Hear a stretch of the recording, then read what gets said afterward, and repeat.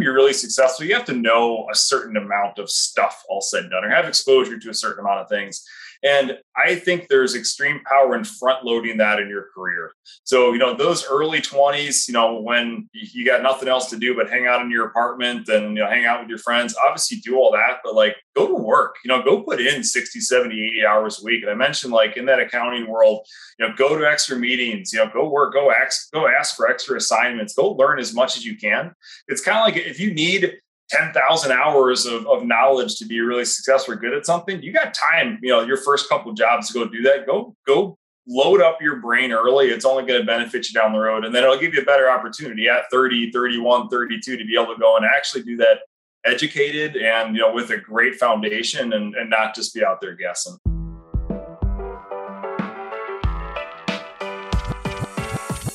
Welcome to the Edge of Excellence podcast. This show is for current and aspiring leaders that are dedicated to showing up every day in their lives with excellence.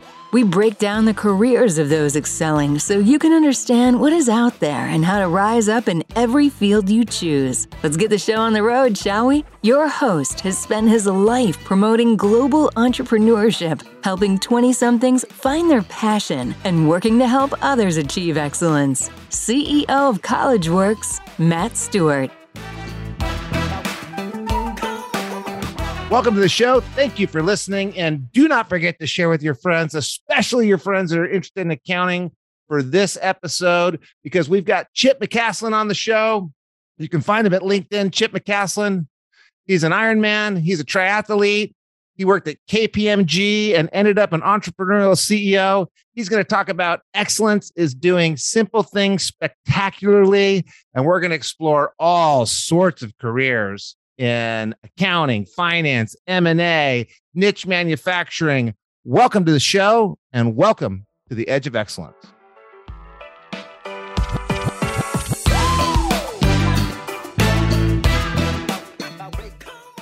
Well, Chip, I know you're a busy guy. Thank you so much for making it on the show and welcome to the Edge of Excellence. Thanks, Matt. Great to hear from you today, and thanks for having me. Yeah, thank you for volunteering to come on. I appreciate hearing from accounting professions, manufacturing, the story to CEO from that angle. But we're going to start off the way we always start off. Chip, what is your definition of excellence? Yeah, it's I've listened to this podcast a few times, and it's hard not to repeat some of the great things that have been said. But my definition, it's a little twist on one you've heard before, but it's not about doing spectacular things. It's about doing simple things spectacularly.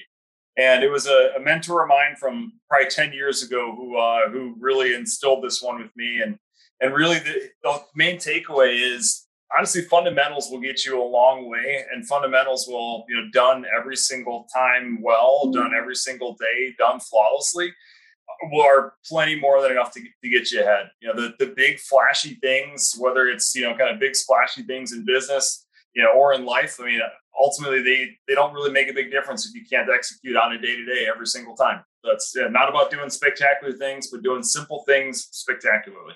All right. I love it. And no one's ever said it. And it's interesting because you're coming from the accounting and finance background. Accounting is not simple, but it's repetitive. And maybe doing accounting spectacularly, in my mind as a CEO, it's advising the executive team, standing up to the people that want to do it their way with the kind of the way to do it, being a good advisor. What does it mean to you to do the simple things in accounting spectacularly? Yeah, well, I'm in manufacturing. And so from an accounting side, maybe it's not as, maybe not as easy to see, but when you start talking about shipping widgets to people, doing simple things spectacularly is making it right every single time. So perfect quality every single time, shipping it out in a reasonable lead time, shipping it to the right place with the right packaging, the right colors that people order, and really making sure that you make the thing that someone needs and you get it to them in a timely fashion. Think someone like Amazon, right? You order something and it shows up the next day every single time. It's simple. And over time, it really becomes a great business and great model. But it's really that, do what you say you're going to do and get it right every single time. I guess it should be simple, but when you have quite a few employees and you have quite a few products and you have quite a few logistics vendors, it's not so simple. And if you have a culture in your business, and I know you don't have this in your business, CFS technology. But if you don't have the culture of doing simple things spectacularly, the wrong color goes to the wrong place at the wrong time, and you're really screwing up companies, right? Yeah, absolutely. I mean, it's when you're a piece of a supply chain like we are, people are relying on us. We sell to chemical companies who then sell essentially large packages to, think hotels, restaurants, hospitals. So we make the chemical dispensing and dilution control equipment. So we help mix chemical and water for spray bottles and mop buckets and into laundry and things like that. But if there's not a piece of equipment on the wall or in the janitor's closet to be able to move chemistry, then that the hotel's not getting clean, the hospital's not getting clean, and customers got a big problem. Yeah, you don't put the actual cleaning fluid in right. You're not cleaning. You're just spreading the germs around. Exactly. Yeah, we're the necessary evil to make sure chemical gets used every day. I think I told you this when we were talking at some point in time. That I know that I had a chemical company, and it taught me a lot about core competency because it wasn't my core competency. And I thought my core competency was sales. So if I can sell construction, I can sell chemicals. And we outsourced our chemical manufacturing. And I don't know if I told you this part, but we got a call from the FAA and we were fined $36,000 because our chemical, it turned out, the way it was mixed, combusted at 110 degrees. And it was on a FedEx plane, I believe. And while it was over Nevada, it caught on fire. And, we had to throw everything away, start over. So somewhere something got mixed wrong. And I don't know, we put people's lives in danger because of that, right? Yeah, that's you did tell that story. It's an interesting one. And the mental image of this plane flying overhead with the back of it on fire is it's pretty amazing. Dave McCullough, that's the name I've been looking for. Shout out to Dave McCullough, who saved me. He was the one that had the blending company that remade everything and did it right. And I'll find the name of the company when we're not on the air, but we are on the air. So we're going to just get into your story. And before we get into the background of how you got to where you got, a lot of people are sitting in accounting classes and, they don't know what they want to do, or they're in finance classes and, they don't know what they want to do. And you went through, and we're going to get into KPMG and moving to Amsterdam, but you ended up with the accounting background and the M&A background. You went through these different companies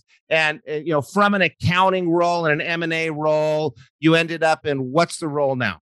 So now I'm the CEO of CFS Technologies. And I also am the board chair of the Bay Cities Group. It's actually a sheet metal roofing business throughout California. Never a CFO, though. Never a CFO, no. So as people are listening to this, they want to go into accounting. They don't really know what it means. And you take accounting classes, you kind of figure out what it means. But a lot of people, people that can talk and do accounting, people that can negotiate and do accounting, people that can build relationships and do accounting, end up in this CEO role. And you ended up in the CEO role through that finance angle. And a lot of people get there through my angle, the sales angle. Maybe they get there through the HR angle. Maybe they get there through the accounting angle. What was it that made you want to jump into that CEO role instead of just the M&A role? Yeah, well, let me talk about accounting for a quick second. You brought up an interesting point that people may not kind of understand this angle sometimes. So as an accountant, really as an auditor, I was an auditor with KPMG. And what's amazing is you get basically an unfettered backstage pass to every company you work on. So if you're a curious person like I am and definitely was, kind of the early stages of my career, you can see and learn everything about a business from the ground up, with that backstage pass as the auditor and as the accountant. And I mean, fundamentally, it's the best way to learn how to learn about a business. I mean, you go in and you see dozens of businesses every year. You see them in incredible depth, and you get to learn more in those first couple of years if you're willing to put in as much time as you possibly can. Sit in every single meeting, even the ones that you're not invited to. Just ask to go join and take notes. You can learn so much as a young accountant, right? Whether it's audit or advisory, whatever it may be, it's really an unbelievable way to lay a great foundation as a young person. So, I don't know that I was the best accountant. I get bored doing the same thing over and over and over and over again from a historical audit standpoint. But I loved going in and learning about businesses, loved learning how people ran businesses, see it really from the ground up, obviously through the lens of accounting and finance. but really you get to see everything from operations and sales and figure out how the best run companies in the world are actually run. And from that standpoint, it's a really an incredible entree to people's careers if you're thinking about that from a college standpoint. And so if you're sitting there and you're finishing up college, or maybe you finished up a couple of years ago, and you don't really know what you want to do, welcome to the club. Chip didn't know. I didn't know. If you think you do know, you're probably wrong. So one way to get exposure is to tell your friends about this podcast. Another way to get exposure is you could be a consultant. That works, or an auditor, and you get this backstage pass, and you can figure out what your skill set is, what you want to do, what your passions are, what's your unique ability. And you realize, okay, I'm good at accounting. I like accounting. Some of it's a little too repetitive for me. What else can I do? And you're exposed to these different executive roles, and you're exposed to this strange world of manufacturing, which we're going to get into after we go back in time. So before you worked at KPMG, before you were CEO of CFS Technology, before you're head of strategy and M&A and running different companies in Amsterdam, you went to high school and college. So you were in high school in Ohio, right? That's right, in Chagrin Falls, Ohio. It's east side of Cleveland, little tiny town. I don't know the population, but our high school was about 125 kids a grade. So a small public high school. Okay, shout out to the Cleveland Clinic. Shout out to John DeJulius out there. I hope you're listening, John DeJulius, who was also on this podcast from Cleveland, Ohio. And so what was life like when you were in high school? Were you in sports? Were you a straight A student? Did you know you always wanted to be a CEO one day? What was it like? Yeah, so it was a lot of sports. I played ice hockey and football, and that really, when you're in small town Ohio, particularly if you play football, it's kind of the religion. So it was kind of felt like big fish in a small pond. Small school. We were Division 5 or something like that, so it didn't have the big kind of take over the world athletic teams. But that's just what we did. It was not necessarily a straight A student. I was always kind of in that 3.5 to 3.8 range, something like that. One school always came easy to me. I actually skipped a grade, skipped 4th grade, and I'm an April birthday, so I've always been the youngest in the class, and never really struggled with school, if that makes sense. So kind of did the bare amount to kind of keep a good enough grades to get into college, and then just as much sports I could cram in. You were playing ice hockey in college too. Frat league. Okay. So you're in high school, you're playing sports, 3.5 to 3.8 out of a 4.0 back then. So you're doing pretty well. We didn't have the 4.5s and the 5.0s and the 6.0s back then. So you're a pretty good student, and you go off to college. You're doing sports for kind of a pastime. And when you got to college, school probably didn't come as easy anymore. How did you figure out your major? How did you figure out what your next step was? Yeah, so major was an easy one. I knew I wanted to go into finance, and I was pretty certain I wanted to go into accounting. I had some family friends, and also my dad as well too, who was in business and was an accounting guy. So I always knew I wanted to lean that direction. At Miami, you really didn't have to make that decision until junior year. So freshman year was just your general elective. Sophomore year, you start to focus in a little bit. It was just general business classes. And then, when you talk about not really knowing exactly, where you want to go and why, I went to Luxembourg to Miami's international program the first semester of junior year with 15 buddies, and had an incredible semester. We did, the bare minimum amount of work, but traveled and kind of got a European liberal arts vacation / semester out of it. Came back, and it was job fair time, and got 5 different job offers within a few weeks of coming back home at the beginning of second semester, and hadn't even taken a serious accounting class or really anything detailed in audit or tax or anything. So kind of job was lined up even before I'd taken my first true accounting and audit class, which was sort of strange. Then went to classes that kind of validated what I thought I wanted to do, which was nice, but maybe an atypical sort of college pathway. Yeah, so the economy must have been just pumping then. It was ripping, baby. It was post Sarbanes-Oxley, and I couldn't hire enough accountants fast enough at the time. Okay, so that's going to end soon. But if you're listening to this in 2022, you've got some time. If it's 2023, the time may have run out.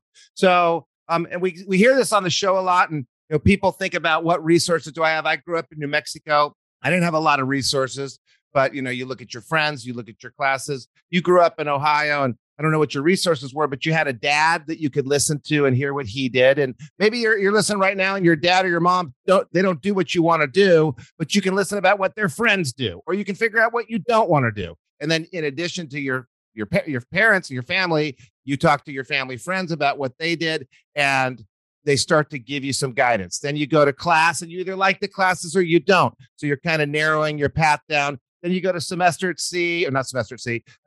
abroad in Luxembourg. Strange place to go. Don't know too many people that go to Luxembourg, and I've actually been there.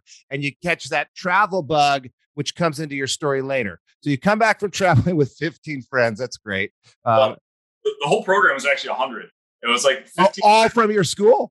Oh yeah. 15 folks just from our fraternity went, and then it rounds out the rest of it. So it was a blast. Do they still do this at Miami of Ohio? Yeah, they do. They own actually like a castle in I think it's called Differdange is the city. And Luxembourg's pretty small. It's like a 45-minute train ride from Luxembourg City. And there's kids there every semester and then all summer. Okay, there is an advertisement going on right now for University of Miami, Ohio. I also love Northeastern. Northeastern, they have the co-op program. Miami of Ohio has this study abroad. If you get out of your comfort zone and you're trying different things, Chip here figuring out his accounting career, and we're going to get into his network and how they play into his career later. But you start getting this travel bug. And I guess one of these companies that offered you a job was KPMG, one of the big four accounting firms. Yep, that's right. Yeah, it was targeting Chicago, as most people were coming out of Miami. It was a lot of Midwestern folks. I ended up going up to Chicago was there 2004 to 2008. Got married in July of 2008, and then we moved in November to Amsterdam, actually. Okay, so 2004 to 2008, you were working at KPMG in Chicago. That's correct. Yep. And so my brother worked at Microsoft, and one of the things at Microsoft, they wanted you to travel if you wanted to rise up the ranks, and you're pretty much not going to go very far if you're not willing to go to another country and try it out. And if you're listening right now, it's not a bad deal. You get to go check out another country. They'll put you in corporate housing. They give you allowances to fly back. You get to experience a whole nother world. Was that part of the KPMG kind of path to leadership? With KPMG, kind of. KPMG is a little bit more compared to other routes in business. I would say it's a little bit more tenure based sometimes. A lot of my kind of peers who were there at the same time from other businesses, we had folks there from Stryker Medical being one of them, and Starbucks had some people over there. And for those guys who were in more of a, let's say, traditional corporate setting, absolutely. Willing to kind of uproot yourself and your family and then go live in Europe it would put you half a decade or more in front of somebody else from a career standpoint. No doubt about that. That was in the corporate world. KPMG, not so much. And is that because tax law in Europe is different than tax law in the US, and they want you to figure out which area you're going to focus in? I think it's more about the partnership structure. There's always that, you get to about 15 years at KPMG and you make partner plus or minus a year or two, maybe 2 years, something like that if you're a stud. So does it really alter that pathway to get to something that's largely time-based? Not necessarily. Great exposure, being able to say, hey, I can literally and figuratively speak that language. I understand how international business works firsthand and not just from Zoom calls. Yeah. But for my KPMG pathway, it didn't really make a big difference. Okay. So again, if you're listening right now, maybe you're into accounting, maybe you're into finance, maybe you're into business, maybe you're into nursing, who knows? But there's an opportunity to go abroad, expand your horizons. So you're in Chicago for 4 years. You go to Amsterdam, I guess, just working at KPMG for one more year, right? Yeah, it was about a year and a half of KPMG. And then I actually got recruited from my old boss who had left KPMG to go to a company called IDEX, which is a mid-cap diversified industrial company. And what that means is we do about $2.5 billion in sales. We had about 60 facilities all around the world, publicly traded, headquarters in Chicago. And he recruited me to come do finance and mergers and acquisitions for them based out of Amsterdam still. Okay, so you're in the auditing role. You may be getting sick of the auditing role. You've been exposed with this backstage pass to all these opportunities. You're doing simple things spectacularly. People know, and you get recruited by your old boss. And I want to stop there because people listening right now, they know that you should maintain relationships. They know that that old fraternity saying, it doesn't matter what you know, it matters who you know. And I've adjusted that. It doesn't matter what you know or who you know. It matters what you do with what you know and who you know. So this old boss, how did you stay in contact with them? How did he feel confident reaching out with you? How did it go down that someone calls you from your past and invites you to come work in this new company instead of somebody else? Yeah, that's a good question. I mean, relationship building is something you either do very actively, or I mean, it's hard to kind of go halfway on that, right? Like, at least in my standpoint, I keep in touch with a small group of people and keep in very, very close contact with them for the most part, as opposed to having 10,000 people that I casually reach back out to. It's some of it's strategic, sure. Some of it is just just great fit and great personality. That old boss is someone who I'd worked very, very closely with for years. In those early days at KPMG, we're in the same room for 8 to 10 hours some days, and then would go out at night after that. And I think when you kind of build that level of trust and relationship and rapport with people, you tend to find yourself sort of intersecting over the course of the next 5, 10, 20 years. He's someone I still talk with at least once a year. Still in similar industries, and he's in the Chicago area still, and keep in touch, whether it's just kind of general mentorship or, what's going on and are you looking for anything? And, how can I help you? How can you help me? How's the family doing? I don't know. I think just being a good person. If you gravitate towards someone and you've got that great relationship, don't let it go by the wayside. I think, you finally, you answered a question that I haven't been able to articulate the how and really make it understandable. It's sincerely maintaining relationships. It's not strategic. And you said, you have a couple strategic relationships. I call bullshit on that because I know you pretty well. I think you have sincere relationships. I have sincere relationships. And then you add effort. So anybody can have sincere relationships. Everybody listening right now has them, but you add effort. Do you reach out and call? Do you make time to visit them when you're in town? And it's the people you like. You're not doing it with the people you don't like. They know you don't like them. You're not doing it to use someone for the future. They know that you're mooching off of them. You're meeting people that you like, and anybody can do that. It's adding the effort step, adding the reach out, adding the birth date to your calendar, adding the wedding anniversary to your calendar, calling them in their time of need. Somebody passed away in their family, remembering what that day was and calling, because you listening right now are sincerely a good person and you know who the people are you sincerely want to be with. If you add a little effort to that relationship, then you guys lift each other. And I'm sure this person, you've lifted him or her, he or she's lifted you. They brought you into a business that you ended up helping them out with. Maybe you bring them into a deal. And it's not because you're trying to help each other out. It's not because you're mooching. It's because you actually sincerely care and you're going to throw a little effort behind something you care about, right? Yeah, absolutely. I think, also don't be afraid to reach back out to people that, you've known. I mean, I think people kind of get stuck in the, I haven't talked to this person for a year, 2 years, 3 years. I don't know if I should call them up. Just call them up. If you've got a good or had a good relationship with somebody at one point, even if it's just something emotional or strong you've had at some point, those bonds are still, strong enough to reach back out. Don't be afraid to go exercise those contacts and networks. And the Lord works in mysterious ways. If you're getting a gut feeling to reach out to somebody while you're listening to this, reach out to them. There's some serendipitous, strange force in the world calling you guys together, you people together. I'm glad we clarified that because I've had that pop up. And you and I know when people call us and they're trying to mooch off us. You and I know when people call up and they just want something. And we also know when people, all I think about as I'm saying this is my business partner's son, Derek. And Derek lost his brother to suicide. And he came and kind of moved in here right after that happened. And Derek will call me up, I don't know, once a quarter. Hey, I want to swing by and have dinner. And every time I'm thinking, man, I got to call Derek more often. But and I told his dad, I said, Jay, your son is so good at maintaining relationships. He doesn't want anything from me. There's nothing he can get from me. His dad's my partners that we share everything equally. He's just reaching out of sincerity to maintain a relationship. And I totally appreciate it. I probably talked about it on the show before. People know when it's sincere, and it isn't easy to put effort into something, but it's not hard either. You just got to remember.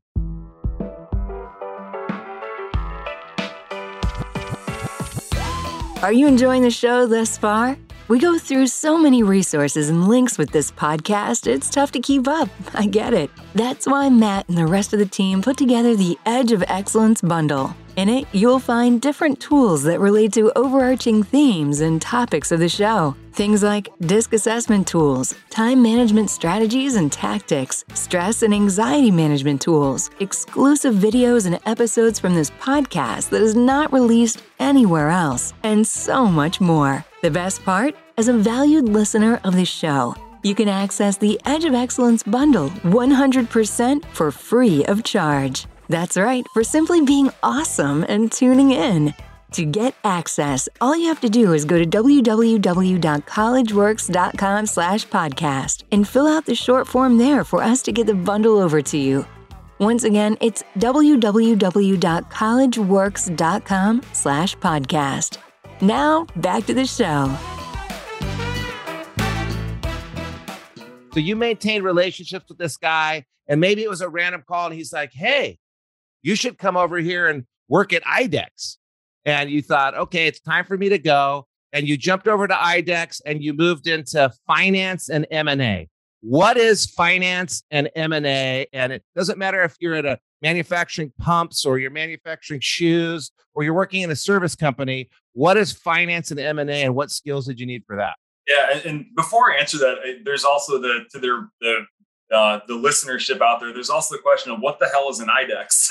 Because there's also a huge world of, of just manufacturing companies that as you're looking at, all those potential places to go in your career, IDEX, competes with companies, a bunch of places you never hear of, the Dovers and Danaher and Honeywell and Illinois Tool Works and all these businesses that are large global collections of really, really great niche manufacturing businesses. So niche manufacturing generally is, let's say, a $50 to $500 million manufacturing company. They usually make a very specific widget or component that makes the world go round.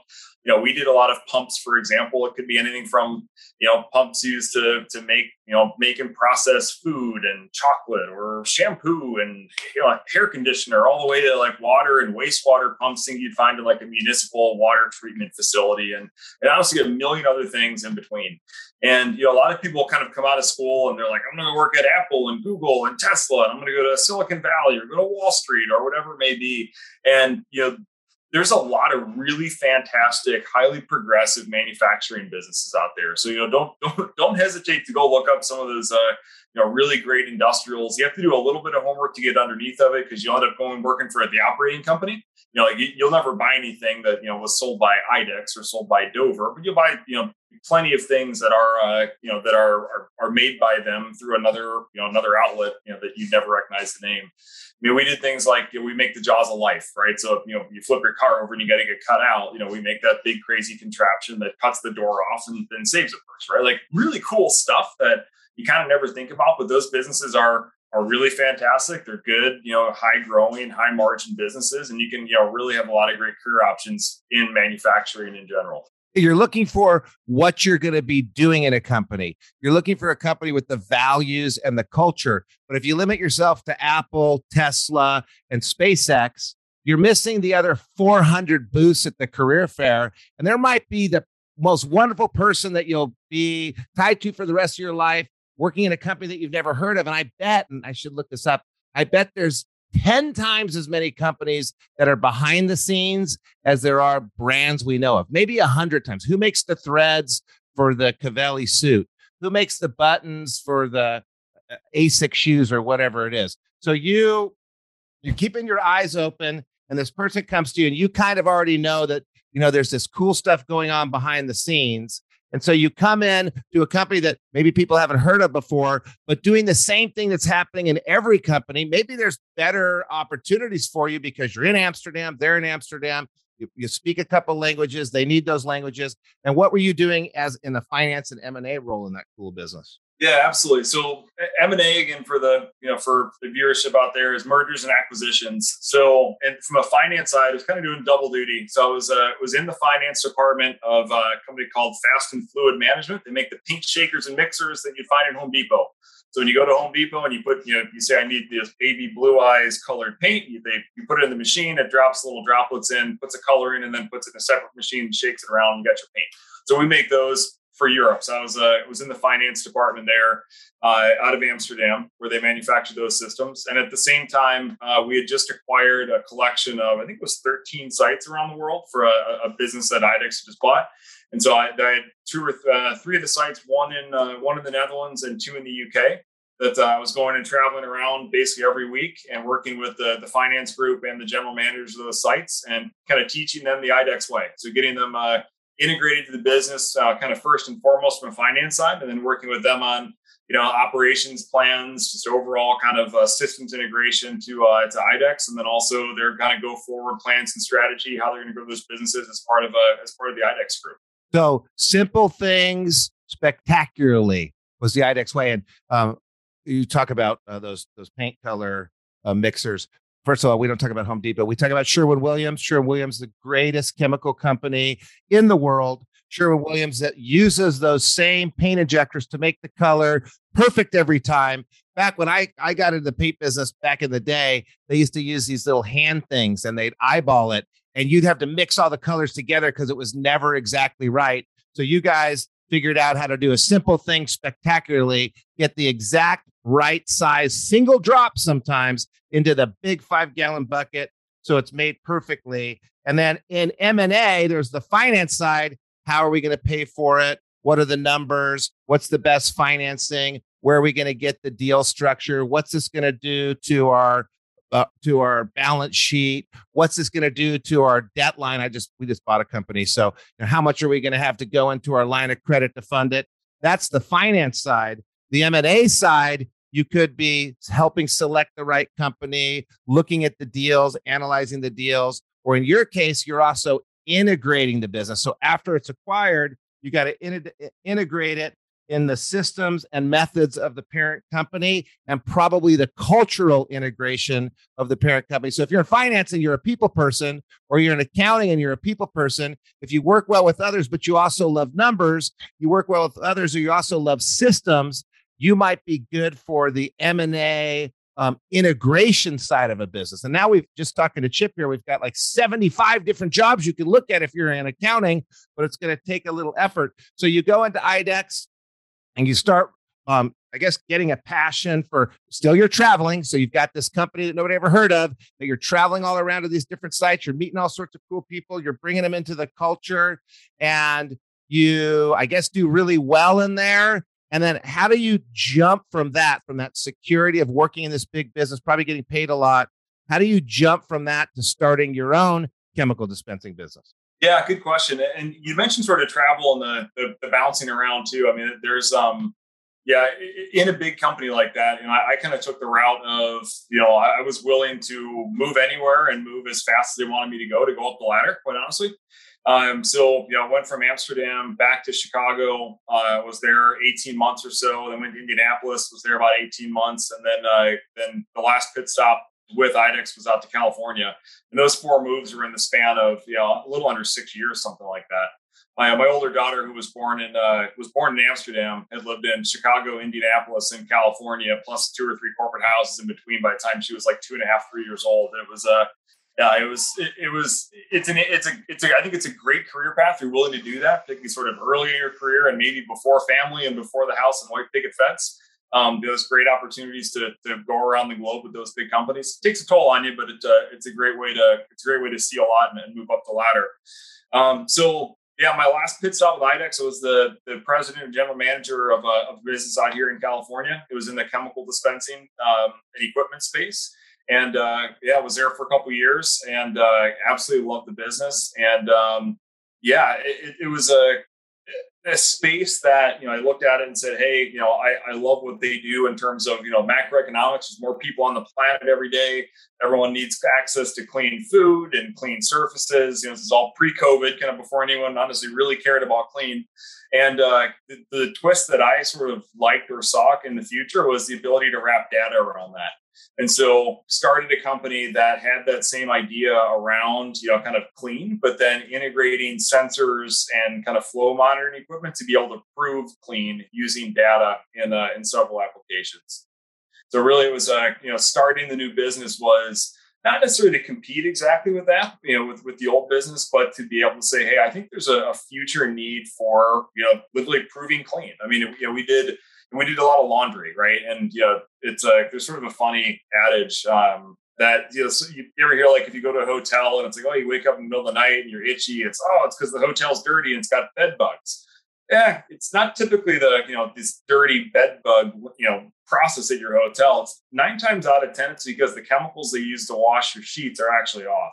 So when you do like industrial laundry, you're really messing with in your chemical bath. It goes extremely basic to make it extremely clean, to pull the dirt off. And then you do an acid injection, and that acid brings your pH back to 7.5, where you need to be for it to be neutral, basically pH neutral. And that's what your skin likes. Well, a lot of times, not a lot, on occasion in a hotel laundry, if it's missing, let's say, the acid, you could have sheets that are extremely basic. They come out of the wash at like a 12, right? If you sleep in something like sheets that have, that much, like the pH is off that much, you're going to wake up itchy in the middle of the night. And similarly, if it's got, if the acid's there, but your base is actually off or it's not a chemical, then your sheets are also going to be messed up there as well, too. Long and short of it, we said was like, if you're a hotel operator or you're a guest at a hotel, you don't care about any of that crap that's happening down in the laundromat. You just want to know that your sheets got clean. And so what we said is, how do you take new technology into this to actually make sure that chemicals are going into, a washing machine in this case, at the right amounts at the right times, so the stuff coming out the other end of it is clean and is done as advertised.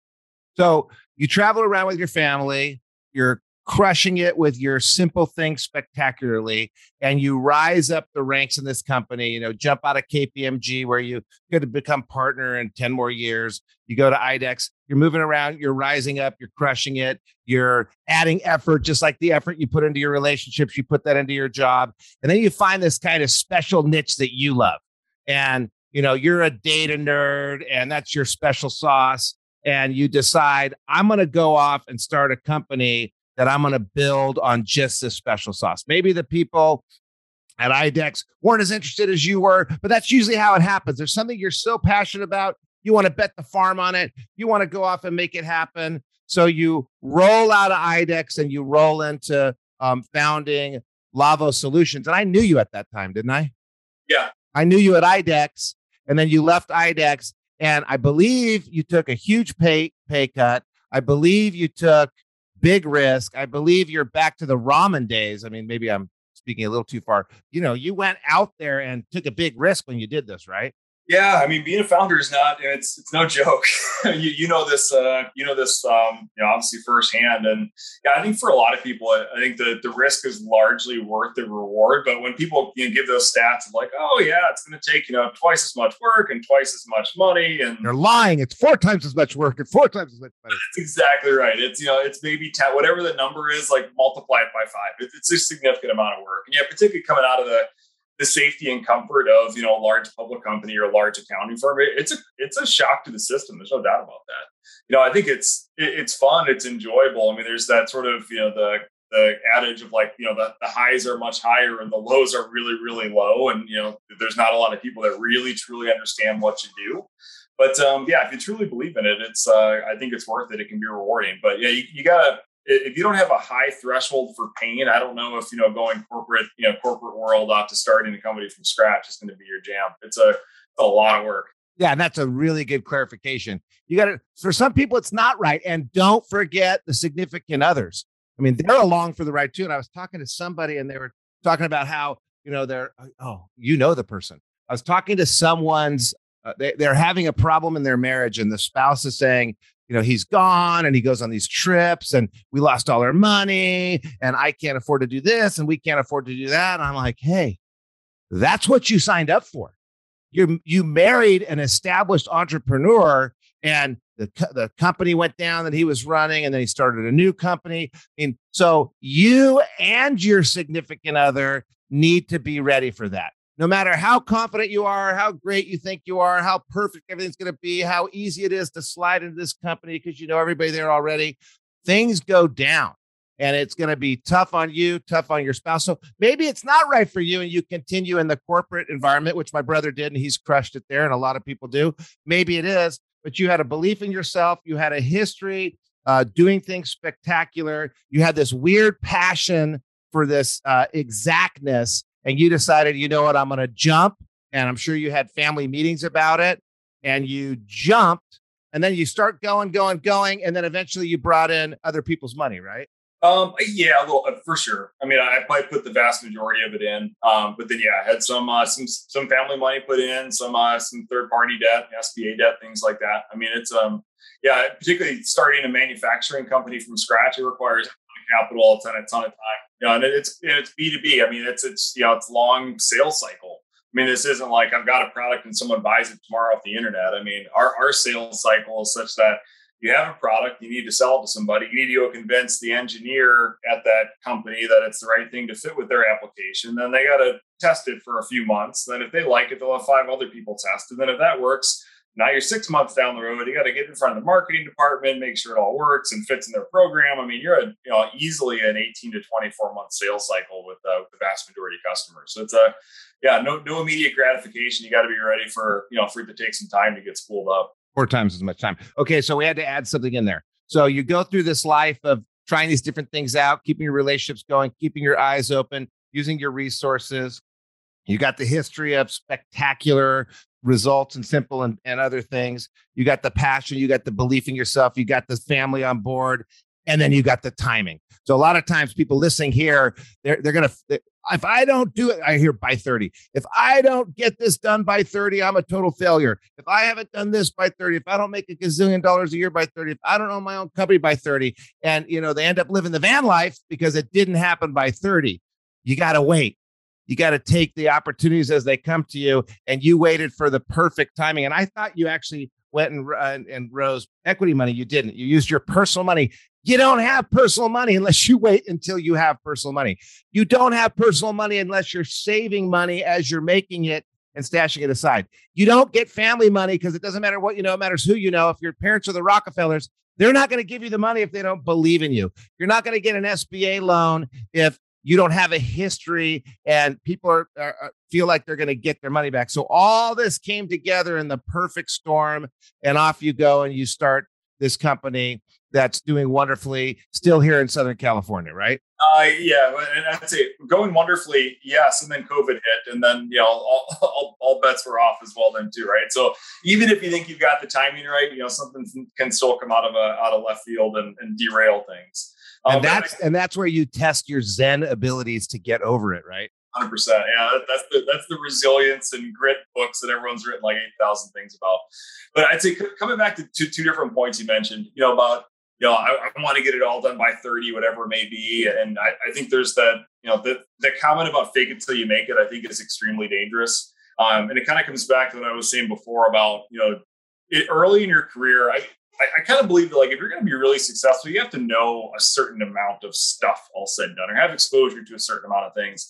And I think there's extreme power in front loading that in your career. So, those early 20s, when you got nothing else to do but hang out in your apartment and, hang out with your friends, obviously do all that, but go to work, go put in 60, 70, 80 hours a week. And I mentioned in that accounting world, go to extra meetings, go work, go ask for extra assignments, go learn as much as you can. It's kind of like if you need 10,000 hours of knowledge to be really successful or good at something, you got time, your first couple of jobs to go do that. Go load up your brain early. It's only going to benefit you down the road. And then it'll give you a better opportunity at 30, 31, 32 to be able to go and actually do that educated and, with a great foundation and not just be out there guessing. That's a really good point. So it's again, use of your resources. You use your relationships well. You put the effort in to connect with them. You're in Amsterdam, maybe because you're in a strange place where you don't know everybody. You got nothing to do on Friday night. Why not try something new out?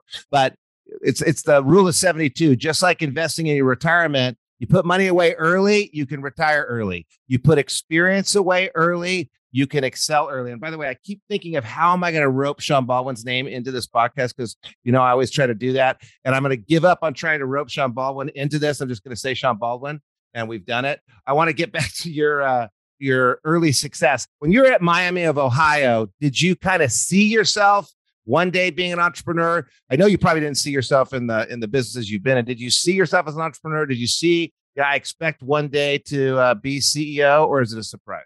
Yeah, I actually started a small company in Miami with one of my best friends. Coincidentally, his name's Chip, which is funny enough. So it's Chip and Chip. And we started essentially a little online tool that was like essentially a what's going on in Oxford. It was like essentially like news clips, and then like what bar and restaurant specials were happening that night or that week, things like that. It was kind of also it was an interesting idea. I wish we would have put more time and effort into it. Probably be feeling real smart about an internet company at the moment.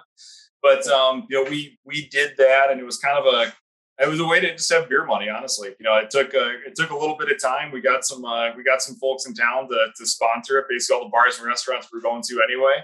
And paid for beer money senior year. So, I always had a little bit of the entrepreneurial bug. Interesting enough, that Chip I was talking about started a wine business, and he sold it to Berkshire Hathaway a few years ago. So maybe planted a seed in both of us, which is pretty cool. But I always had a little bit of that entrepreneurial bug. And I can't say I kind of stood there and said, hey, I want to be the CEO of something one day. But I always like being in charge. I was talking about playing sports. Like I was captain of a hockey team in high school, and I was a sophomore. I was like a 13-year-old sophomore. I always kind of had leadership roles. And so anything I've ever gone into, I didn't assume that I would just kind of sit in the back seat. So whether it was CEO or just, somebody up on top, I knew I'd be up there somewhere. And maybe it happens, maybe it doesn't. But you can see, I like that. You see it festering. You got this little thing, and maybe you ignore it and you go a different way, but maybe you don't. And always like to be in charge. I call myself, and others call me the same, a control freak. If you're a bit of a control freak and you can control it so you're not an asshole, which I'm still working on, and you always want to be in charge, but you're wise and mature enough to let other people be in charge and take other people's opinions, you might be a good entrepreneur. But you got to throw that other stuff that we were talking about earlier on the show. Now, I want to go back again. You made some sacrifices in your life, and moving to Amsterdam is probably a big one. What sacrifice do you think of constantly when you just pops in your head? I am so glad I did it. I didn't want to do it at the time. I didn't know if it was a good idea.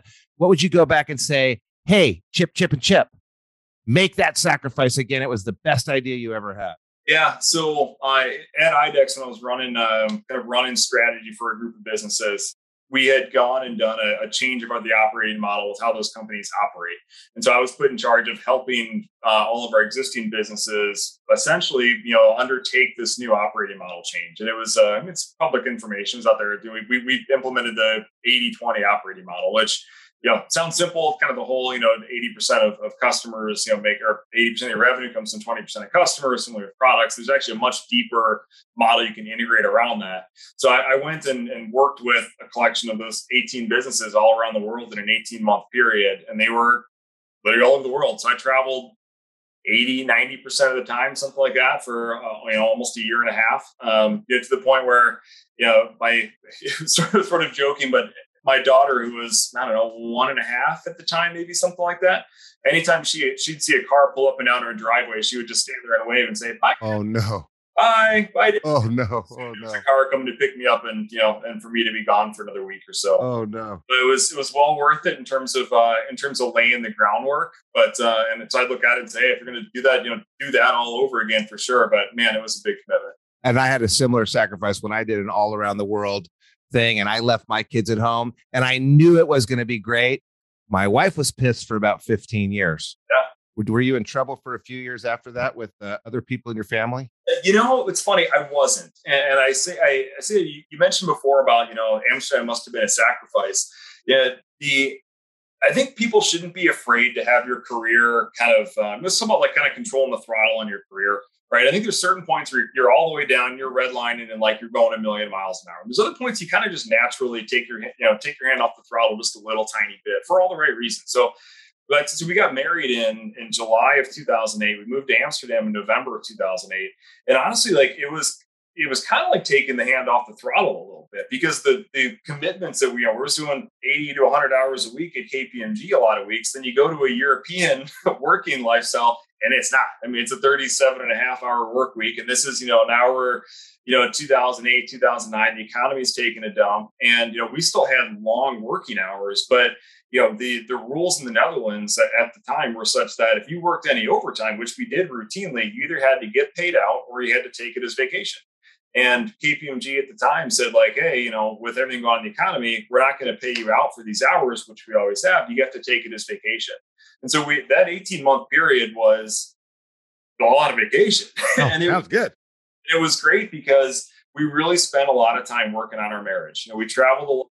It was kind of like a 2-year honeymoon, and laid the foundation for being able to tackle the really hard stuff down the road. I mean, if we hadn't done that, if we hadn't traveled that much, spent that much time together, and really, focusing on the foundation of our marriage, I don't think we would have made it through the entrepreneurial years, quite honestly. Wow. There we go. Serendipity again. So if you're listening, you can tell what Chip's personality is like. He's looking under rocks and always finding something awesome and always looking for the best in things. He's thinking far in advance. Maybe he doesn't even know he's thinking far in advance, but everything's an opportunity. And Chip, how do people find you? Do they go to, what's your company website? That's a good question. I have no idea. I think it's cfstech.com. The best place to find me is LinkedIn. I'm not on Facebook. I'm not on Instagram. Look for Chip McAslan LinkedIn and find me on there. McAslan. And if you want to just check out a different industry, if you're in finance, you're in M&A, you're looking for a cool job with a cool company, check out Chip, CHIP McAslan on LinkedIn. Chip, thank you so much. I've got 9 pages of notes from this discussion. I really appreciate your insight. I really appreciate the serendipitous opportunities you shared. I really appreciate you broadening everyone's horizon to like 75 different job opportunities today. Happy 4th of July. Enjoy that white picket fence down in the Gale Shores, which I don't think they have any white picket fences down there. I appreciate you making time on the Friday before 4th of July, no less. Thanks, Matt. Appreciate you too. Enjoy the holiday. Thanks for having me. It was a lot of fun doing a little trip down memory lane and hopefully sharing some insight with everybody. Well, I'm sure everybody benefited. Thanks a lot for being on the Edge of Excellence. Thanks. I hope you enjoyed that episode today on the Edge of Excellence podcast. Make sure to hit subscribe on whichever platform you're listening to this. If this episode made you think of someone, go ahead, take a screenshot and share this exact episode with them. This show exists to showcase what is possible when young leaders are willing to step out of their comfort zone and choose to excel in their lives. To learn more about our internship for young and ambitious students, www.oneinternship.com/podcast to see if it's something that makes sense for you. Once again, it is www.oneinternship.com/podcast. Let this be a reminder for you to live on the edge of excellence in your business and life. See you next time.